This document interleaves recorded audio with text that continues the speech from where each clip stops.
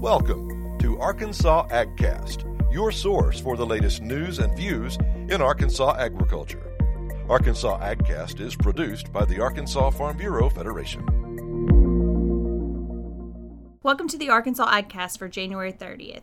I'm your host, Amanda Williams. This week we talk with experts on the outlook for rice in Arkansas in 2020 and the potential impact of the EPA's final rule defining waters of the U.S. We also get some helpful tips on preventing timber theft on farms, ranches, and other private property. First, Ken Moore sat down with John Bailey, Arkansas Farm Bureau's Director of Environmental and Regulatory Affairs, to talk about the Environmental Protection Agency's final waters of the U.S. rule. After many years of concern and uncertainty centered on the definition of navigable stream or body of water on private property, the new rule is good news for farmers and ranchers and all property owners. This past week, the Environmental Protection Agency released its final rule defining waters of the U.S., or more commonly known as WOTUS. The final regulation excludes from EPA jurisdiction multiple water features. And today, I'm speaking with John Bailey. John is Director of Environmental and Regulatory Affairs for the Arkansas Farm Bureau and has been monitoring this issue for a number of years for Farm Bureau. And John, sounds like finally, with this ruling by EPA and the Corps of Engineers, we can finally put WOTUS to bed. We worked for many years to ditch the rule, as we called it, a number of years ago, and now we finally have. Yeah, we're actually pretty excited about the new rule. We feel that this new definition actually is consistent with what Congress intended with the Clean Water Act way back in 1972. We think this is a definition that is going to be clear to farmers. They'll understand it, and they don't have to go out and hire consultants to be able to make this determination. So we're really excited about the new definition. If you can, clarify or describe what the new definition entails. I want to quote American Farm Bureau President Zippy Duvall when he was commenting on the new rule that was announced last week. He says, "This will allow farmers to farm clean water with clear rules." What does this new rule entail? So the key behind the Clean Water Act is defining what are considered navigable waters. With the previous definition, it seemed that they went above and beyond what navigable waters are to include ephemeral streams and seasonal streams. This definition gets back, once again, to what Congress intended and goes with defining what navigable waters are. We do believe that the rule is still protective. Certainly for the state of Arkansas, it is as well. This doesn't mean that now people who should have had permits no longer need permits. No, that definition doesn't change. People who have needed permits in the past will continue to need these permits. But what it does do for farmers is it allows us to be able to go out in our fields and define what waters of the U.S. now are. Well, it allows a landowner or a farmer, rancher, to go onto their property and clear a ditch. And we know that farmers and ranchers are the nation's best environmentalists to begin with. They're not going to do anything to harm habitat or the water supply of our country, but this allows them not to have to worry so much, right, about somebody reporting them because they put a bulldozer on a ditch and tried to dredge it out a little bit. Well, I think it even goes further. Sometimes when you're taking a look at a map, you may have the Corps of Engineers coming in and in the middle of your field delineate some sort of ephemeral stream and say, hey, that's waters of the U.S. You can't grow anything here. And when in reality, it's just a small swell. So I think this definition helps farmers out and protects them from being potentially harassed from the Corps on this particular issue. They can go out and they can farm something they've been farming for the past 15 years, 20 years, 50 years. What brought us to this point? Thankfully, the EPA and Corps of Engineers finally understand this rule needed to be revised. Well, I think it's the persistence of the American Farm Bureau and Arkansas Farm Bureau to let our legislators, our Congress folks know that this is very important to us. You know, a lot of industries can go out and afford to hire consultants to go out and make these determinations, spend money to do certain things that really aren't necessary. And really farm families don't have that kind of money to just throw around to do that, to go out and hire a consultant to eventually say, well, this is not a waters of the U.S. So that's why it's important for us to make sure that everybody understands that it's important that these families be able to focus their resources on something to help grow and feed Arkansas. So instead of spending it hiring consultants to be able to go out and do this work. And if I remember correctly, one of the very first acts that President Trump took upon being elected a couple of years ago was to let U.S. agriculture know he was going to work to, enact this change and this revision. He understood the need for it, the fact that the previous version of WOTUS, Waters of the U.S., was very onerous. Absolutely. I think that was one of the first things he went in and did. He basically had told everybody that he wants to cut down on the number of rules. We've got too many rules. So for his staff, he put it out there to say, look, for every rule you want to put in, we need to take 2 or 3 out. And so this is one that obviously needed to be changed. And assure those who might be concerned that this new rule, this final rule about Waters of the U.S., in no way will lead to, harm to the environment. No, the standards didn't change. So no matter what industry may be discharging to waters of the state or waters of the U.S., those standards are still in place. The same folks that have permits now are going to have to continue to get those permits. It just simply clearly defines what those waters of the U.S. are, and it makes it easier for everybody to understand. And even more importantly, they don't lose property that they have farmed in the past. If the Corps came in and made a decision or determination that it was considered waters of the U.S., they could potentially lose their farmland and say that you can't farm on there because it may have been considered a waters of the U.S. Well, this is great news, isn't it? Oh, it's fantastic news.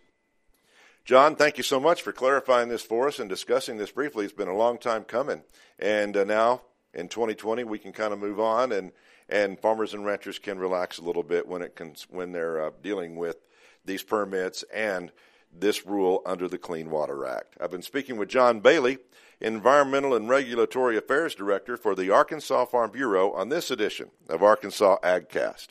Next, Ken talks about the 2020 outlook for rice with Extension rice agronomist Jared Hardke. Hardke explains reasons why industry officials are optimistic 2020 will be a better year for rice production in Arkansas and how 2019 turned out better than expected. On this week's edition of Arkansas AgCast, I'm speaking with Dr. Jared Hardke. Jared is the Extension rice agronomist for the University of Arkansas System Division of Agriculture. And Jared, it's been several months since you and I had a chance to visit and talk about the rice crop. And of course, the last time I think you and I got together was right in the middle of the growing season last year after all the delays in planting, the wet weather, the flooding. But then, as I understand it, we ended up 2019 with a pretty decent harvest, maybe a little better than expected. Talk about how 2019 ended for our rice production. Certainly. Thank you for having me. 2019 was something, to give it a word. It was something. The delayed early planting season, as we've harped on numerous times, was the slowest in 25 years. Certainly not the slowest on record, but the slowest in a very long time. And really, as we did come around to harvest, we continued that wet weather, really mild condition throughout the summer, and headed toward harvest thinking we were going to continue receiving much of the same and have a difficult harvest ahead. As it happened, we got about a 1-month window. We referred to it, many began referring to it as a late summer. Really, the last 2 weeks of August, roughly first 2 weeks of September, we finally got into our mid 90-degree temperatures, hot, sunny, dry, and that month was a tremendous run for harvest and the progress that we were able to make there. Actually, those conditions were conducive to very good milling quality, very good yields. Now, finally, mid-September came and the rain and humidity came back in and started to give us some more difficulty and some milling quality issues. But overall, we were pleasantly surprised with the yields that we were able to maintain in 2019. So it came in, the official number is 166.2 bushels per acre, which puts us behind the 168 of both 2013 and 14, and we've had another year or two in there about 166.7 or so. So we're still very close to the record that we set not long ago, even with how extremely late that we planted. One of the most common questions I got throughout the year, throughout planting, throughout harvest, trying to predict and expect what those yields were going to do with that late planting, and something that we maintain through data that we've been collecting over the years through planting date studies. We've been fortunate enough to have funding to do that through the Arkansas Rice Checkoff, coming from rice growers to do that. We actually had a lot of data that said if this summer continues cool and mild, like the spring had been that was delaying our planting, we're actually set up to maintain some pretty high yields, even planted very late. And we were fortunate that did continue that way, and that's a little bit of what I point to in that regard. That's not a single time occurrence. We have other years where that's happened. Certainly not planting this late, this dramatic, but that later trend. A lot of information to support that, and it did follow that same trend that we had. So again, still ended up getting the last part of the crop out under wetter conditions than we prefer, some more ruts, and still really not much. Certain locations got a little opportunity to get just a little bit of soil field preparation done post-harvest, but it was pretty limited and pretty spotty. High areas or a location that happened to miss one of the rains that dodged around them, and so that's kind of where we sit as of now. Again, pretty pleased overall with 2019 rice harvest, but keeping in mind that our prevented planting rice acres was over 500,000 acres last year. Again, all due to the continuous rainfall not allowing us in the field. I talked to a couple of farmers personally who didn't even plant a seed last year. It got so late they just said, I'm going to set aside everything, that's highly unusual, but they had that opportunity to do that with that prevented planting program. So how many acres did we actually end up harvesting last year? I know our total overall acreage was down somewhat. Yes, we went from about a little over 1.4 million acres in 2018 down to just a little over 1.1 million. So over a 20% decrease in acres. And again, the forecast was for us to remain pretty flat in acres, to plant roughly that 1.4 million acres again. That was really where the economics of a different crop mix and everything goes. We normally have this kind of up and down a little bit annually, but just kind of the way things lined up economically, it kind of had us being a little stable in rice. And then, of course, we were never allowed to get anywhere near it. Certainly wasn't just rice. Soybeans dropped 500,000 or 600,000 acres comparatively to the year before. So everything felt the effects. Let's look ahead to 2020 now. I mean, we're 3 weeks into the new year, and I understand that if everything comes together and we have some good weather for planting in 2 to 3 months, we could see a bump up in acreage once again this year. That's the direction right now. I mean, a lot of those decisions started being made back before the new year in November and December, making early seed orders and things that happen every year that way. But yes, we're in January and getting much more focused on those decisions, and so those early seed purchases are really starting to pick up speed right now, and everyone's very closely watching the various commodity markets. Rice looks pretty good right now for fall prices. Certainly not bad. It's looked worse in a recent couple of years, but also paying very close attention to soybean prices. Usually, as we get into mid-February or so, is when I really start feeling like I have some better direction to give, because the soybean prices are going to climb. That's usually when it happens, and we start perhaps seeing some pull off of rice acres back towards soybean. But all things being as they are right now, we're easily headed toward getting back to 2018 acreage levels, which again was over 1.4 million acres. The reality is we're probably staring at 1.5 million acres of rice right now if soybean prices don't continue to improve. We think they will, But if they don't really, the economics really do point toward rice at this point in time. And kind of, again, trying to figure that out. If soybeans get over $10, and to be honest, they're not, in the grand scheme, they continue to gradually climb. They're not that far away from it. You know, if we're talking a month from now, what they could be, then suddenly now we're kind of nose to nose between rice and soybean. You can easily start saying, well, again, soybean is lower total input cost. It's less operating loan cost, again, to put in a crop. And if you're looking at similar net returns, that's when we start seeing some of that. Yeah, I'm going to drop a few rice acres towards soybean. It's starting to get a little ahead and less upfront cost. So this is here in the next month is when we really see how that game is played. But sitting as we are right now, I think we're looking at 1.5 million acres. And if soybean surge, we're going down. If those prices stay kind of stagnant, or certainly hope not, drop back at all, then 1.5 million acres may become the baseline for our rice acres in the state this year.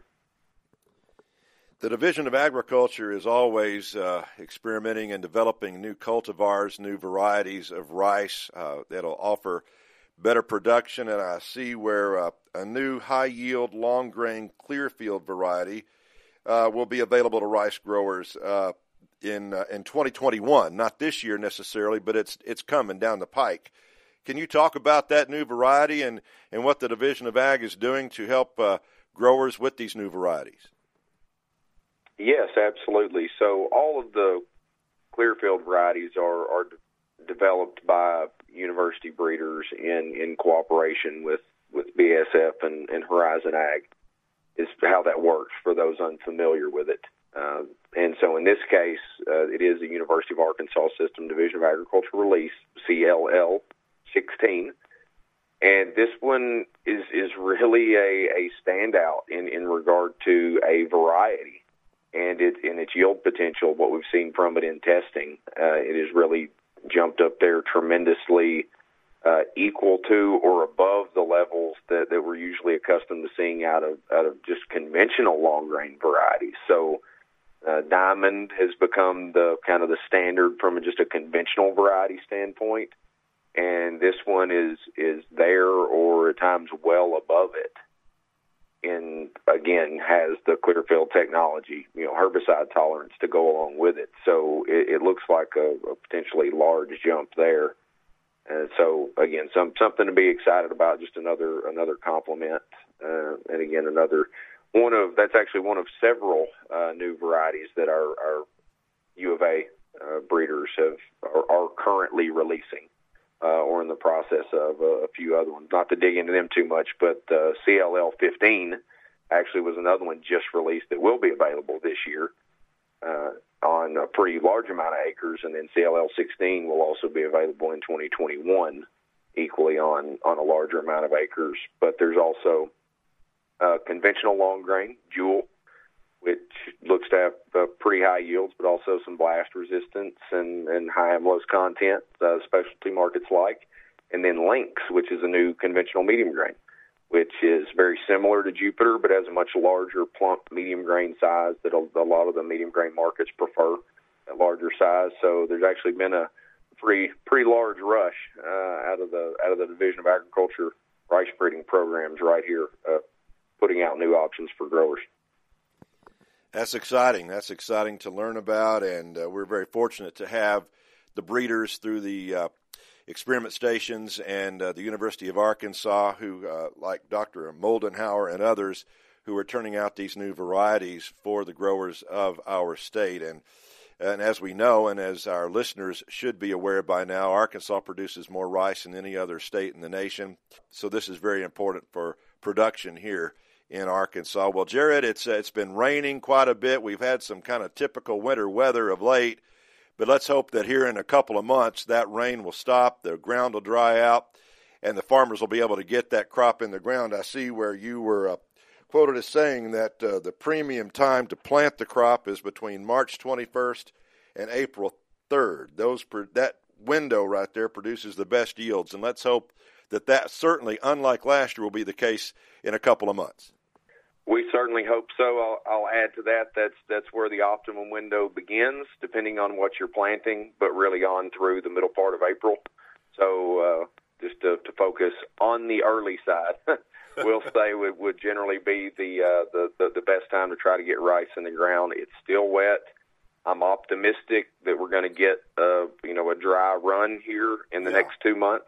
Yeah. To get a lot of work done. I'm going to stay optimistic until it makes me not be. that we'll find that window to get in, and I'll just add in one more reminder, kind of from the breeding program standpoint, that we're again very appreciative again of Arkansas Rice checkoff dollars that are a partner with the Division of Agriculture for that rice breeding program.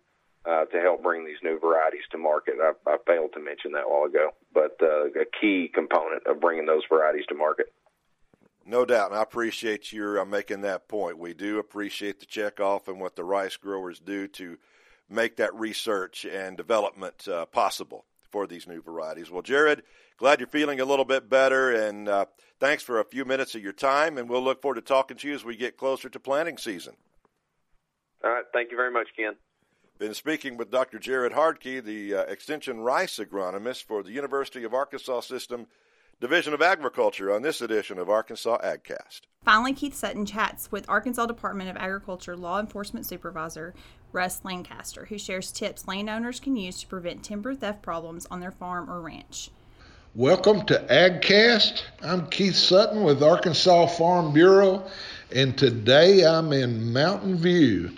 I'm visiting with Russ Lancaster, who is the Law Enforcement Supervisor for the Arkansas Department of Agriculture. Russ, welcome to AgCast. Thank you, Keith. Good to see you again. We appreciate you. We had an opportunity to do a video with some of the guys in your department not too long ago, and we decided then there's so many things going on with y'all's enforcement folks. We'd like to share more of that. And so today we're going to take one aspect of what y'all do and talk about it, and that's timber theft in Arkansas.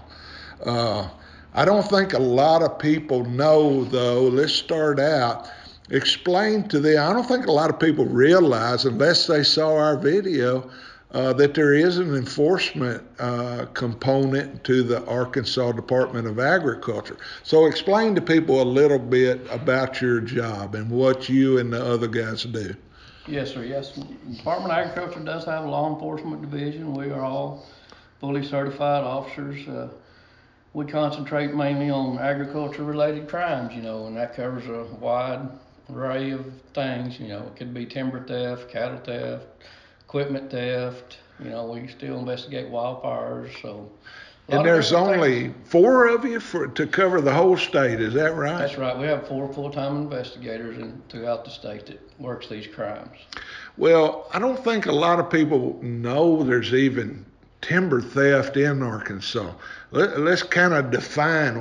What is timber theft? How does that happen? Oh, it could be a lot of different things. We receive complaints from landowners. We just work off of complaints, and it could be, anywhere somebody's crossed the line and got on somebody else's property and cut some trees. It could be, we do have actual flat-out theft sometimes where a logger will target an absentee landowner and just go in there and cut it, and pretty bold if you ask me. But then we have what we call timber theft law, and it's actually a non-payment where you have a contract with a logger to cut your timber. The money that he receives for your timber is considered to be in a trust until the landowner's paid their part. And there's a time frame, 45 days. If he doesn't take care of that, then he could be prosecuted for timber theft. So maybe without getting into the nitty-gritty details, give an example of timber theft case maybe that you've been involved with. And again, I don't want to get in the nuts and bolts, but so people kind of understand some of the things that happen. Can you give us an example maybe, Russ? Yeah, like I said, it could be a lot of different things, but like I said, we do have occasional theft, just flat out theft. There's also what we call timber diversion, where they may have several trucks on a job and they may be sending you have an agreement on where the wood's going to go to, but they're sending wood to different places and don't report that, and all that money goes in their pocket. So that's theft too, and we do see that occasionally. We've had some pretty big cases actually in the last several years on that. We had one case, several $1 million a guy had diverted. Wow, Yes. that's a lot of money that you're talking Yes, about. and he was convicted, and it made. So this is not, we're not just talking about some guy cut a couple of trees for firewood usually. We're talking about things that could really affect the landowner and their bottom line, right? Absolutely, and I don't think a lot of folks realize the value of timber, depending on what it is, the species and all, but, one load of hardwood logs, that's a couple $1,000s, Oh, wow. So you take a big tract of timber, a lot of money involved. Well, we were talking a little bit and we brought some talking points in here. I don't think people realize y'all deal with 120 to 150 complaints each year just involving this problem. Yeah, and that's just timber complaints, yes. And that's a lot of money too, right? How much does that account? Well, I mean, we're able to, sometimes we get involved, they work it out, or it goes civil or criminal, whichever way it goes. We average recovering about $500,000 restitution for landowners each year. That's just an That's average. huge. Sometimes more, sometimes less. So, it's good to help folks, and we're glad that we're able to do that. I think people just don't know about this. I think it's one of those problems, unless you've had it, maybe you probably haven't even heard about it. That's correct. And, unfortunately, loggers sometimes will approach landowners, about their timber, and they really don't know what they got. And I see a lot of that. So there's a lot of things people can do to help themselves, when they decide to sell their timber. Well, let's talk about some of those things. So if I'm a landowner and I'm thinking about doing that, what are some guidelines you might offer that would help me avoid having some of these problems? Yeah, certainly. The most important thing is always have a written contract. We have so many folks that come to us and it's just a verbal agreement, and as well as I do, that can change after things happen, what was said in the beginning might change when we go see them, so Absolutely. It really makes our job a lot harder. So if it's spelled out on the contract and it's got signatures and all, always get it in writing. Always get it in writing and be very specific to what you want done, how it's going to be done, when it's going to be done, and one thing I would really want to include in that is that there is a law in Arkansas, the boundaries have to be ascertained before timber harvest. So, I'd want that, to be in there. Does that mean that a person would need to have his property surveyed probably, done correctly? Yes, the law reads if your property hasn't been surveyed, you desire to cut timber. If it hadn't been surveyed, it needs to be surveyed or rely on existing boundaries in good faith or have an assigned document with the adjoining landowners where the property lines are at. So, that's very important that before any trees are cut, those boundary lines are marked. Well, and that is protecting all the other landowners as well, so you don't get over on their property and accidentally do something you wouldn't want to do. And it happens a lot. We see it all the time. Well, it would seem like sometimes these could be an innocent mistake, but that's why we're wanting to share some of this information so people will avoid those mistakes. Absolutely. What are some of the other things that we ought to know if we're... There's a lot of good forestry consultants in the state. If you have, a lot of times people don't know the value of their timber when they sell it, and so after it's over with, they get to thinking about it, or they talk to somebody and say, man, you got cheated, you didn't get enough out of your timber. So you need to know what your timber's worth before it's cut, So there's a lot of forestry consultants in the state you can hire, and they'd help you with that. They'd come up with a value, a volume, and you can work with them, and they'll help you with your timber sale, and it's all agreed upon up front. So it's almost like if you were selling a home, you'd want to have it appraised and know what is it valued, and you can do that with your timber too. They come out and they'll do a volume, they'll do a crew, what they call a timber cruise, and they'll have a volume, and they'll know everything about it, and you know they could do a timber sale. There's two different ways you can do it: pay as cut or a upfront timber sale, where you get your money up front before the trees are cut, so you don't have to worry about did they cheat me out of any loads or this and that. Right. Wow. See, all of this is things that you know, as a landowner, it's really important for you to understand some of this. And you want to manage your timber, you know. Depends on, you know, like I said, some tracts are really small, but you know, it's good. You need to manage your timber. There are certain ways that, you know, you might want it to be cut. You know, it depends on your objectives and what you have in mind with your harvest. So, for example, maybe you might want to do, instead of total clear cut, you might want to do thinning for maybe that would benefit wildlife or something like that, right? You know, wildlife benefits, or, you know, to do a select cut where you're just going to always have some timber. You know, you got to give the other trees room to grow, so you take out the ones that need taken out, and then you'll be on a cycle then, you know, every 10 years you probably have a little timber to cut. So again, it's important maybe to involve some professional help, Yes. people who can tell you the things you don't understand. Exactly, I highly recommend that, because a lot of folks just don't know, and it's after the fact when they realize what they've done, you know. And do you ever see a case where somebody maybe puts a road through on somebody's property that shouldn't be there, something Absolutely. like that? What are some of the other things you see? yeah, we see that, you know, they want to access a tract of timber or whatever, and so they'll take a dozer or whatever in there and do some clearing, which is damaging and destroying the trees. So that becomes a criminal mischief type issue, you know. So we also can make criminal cases on those types of incidences. What are some of the other things we ought to talk about, Russ?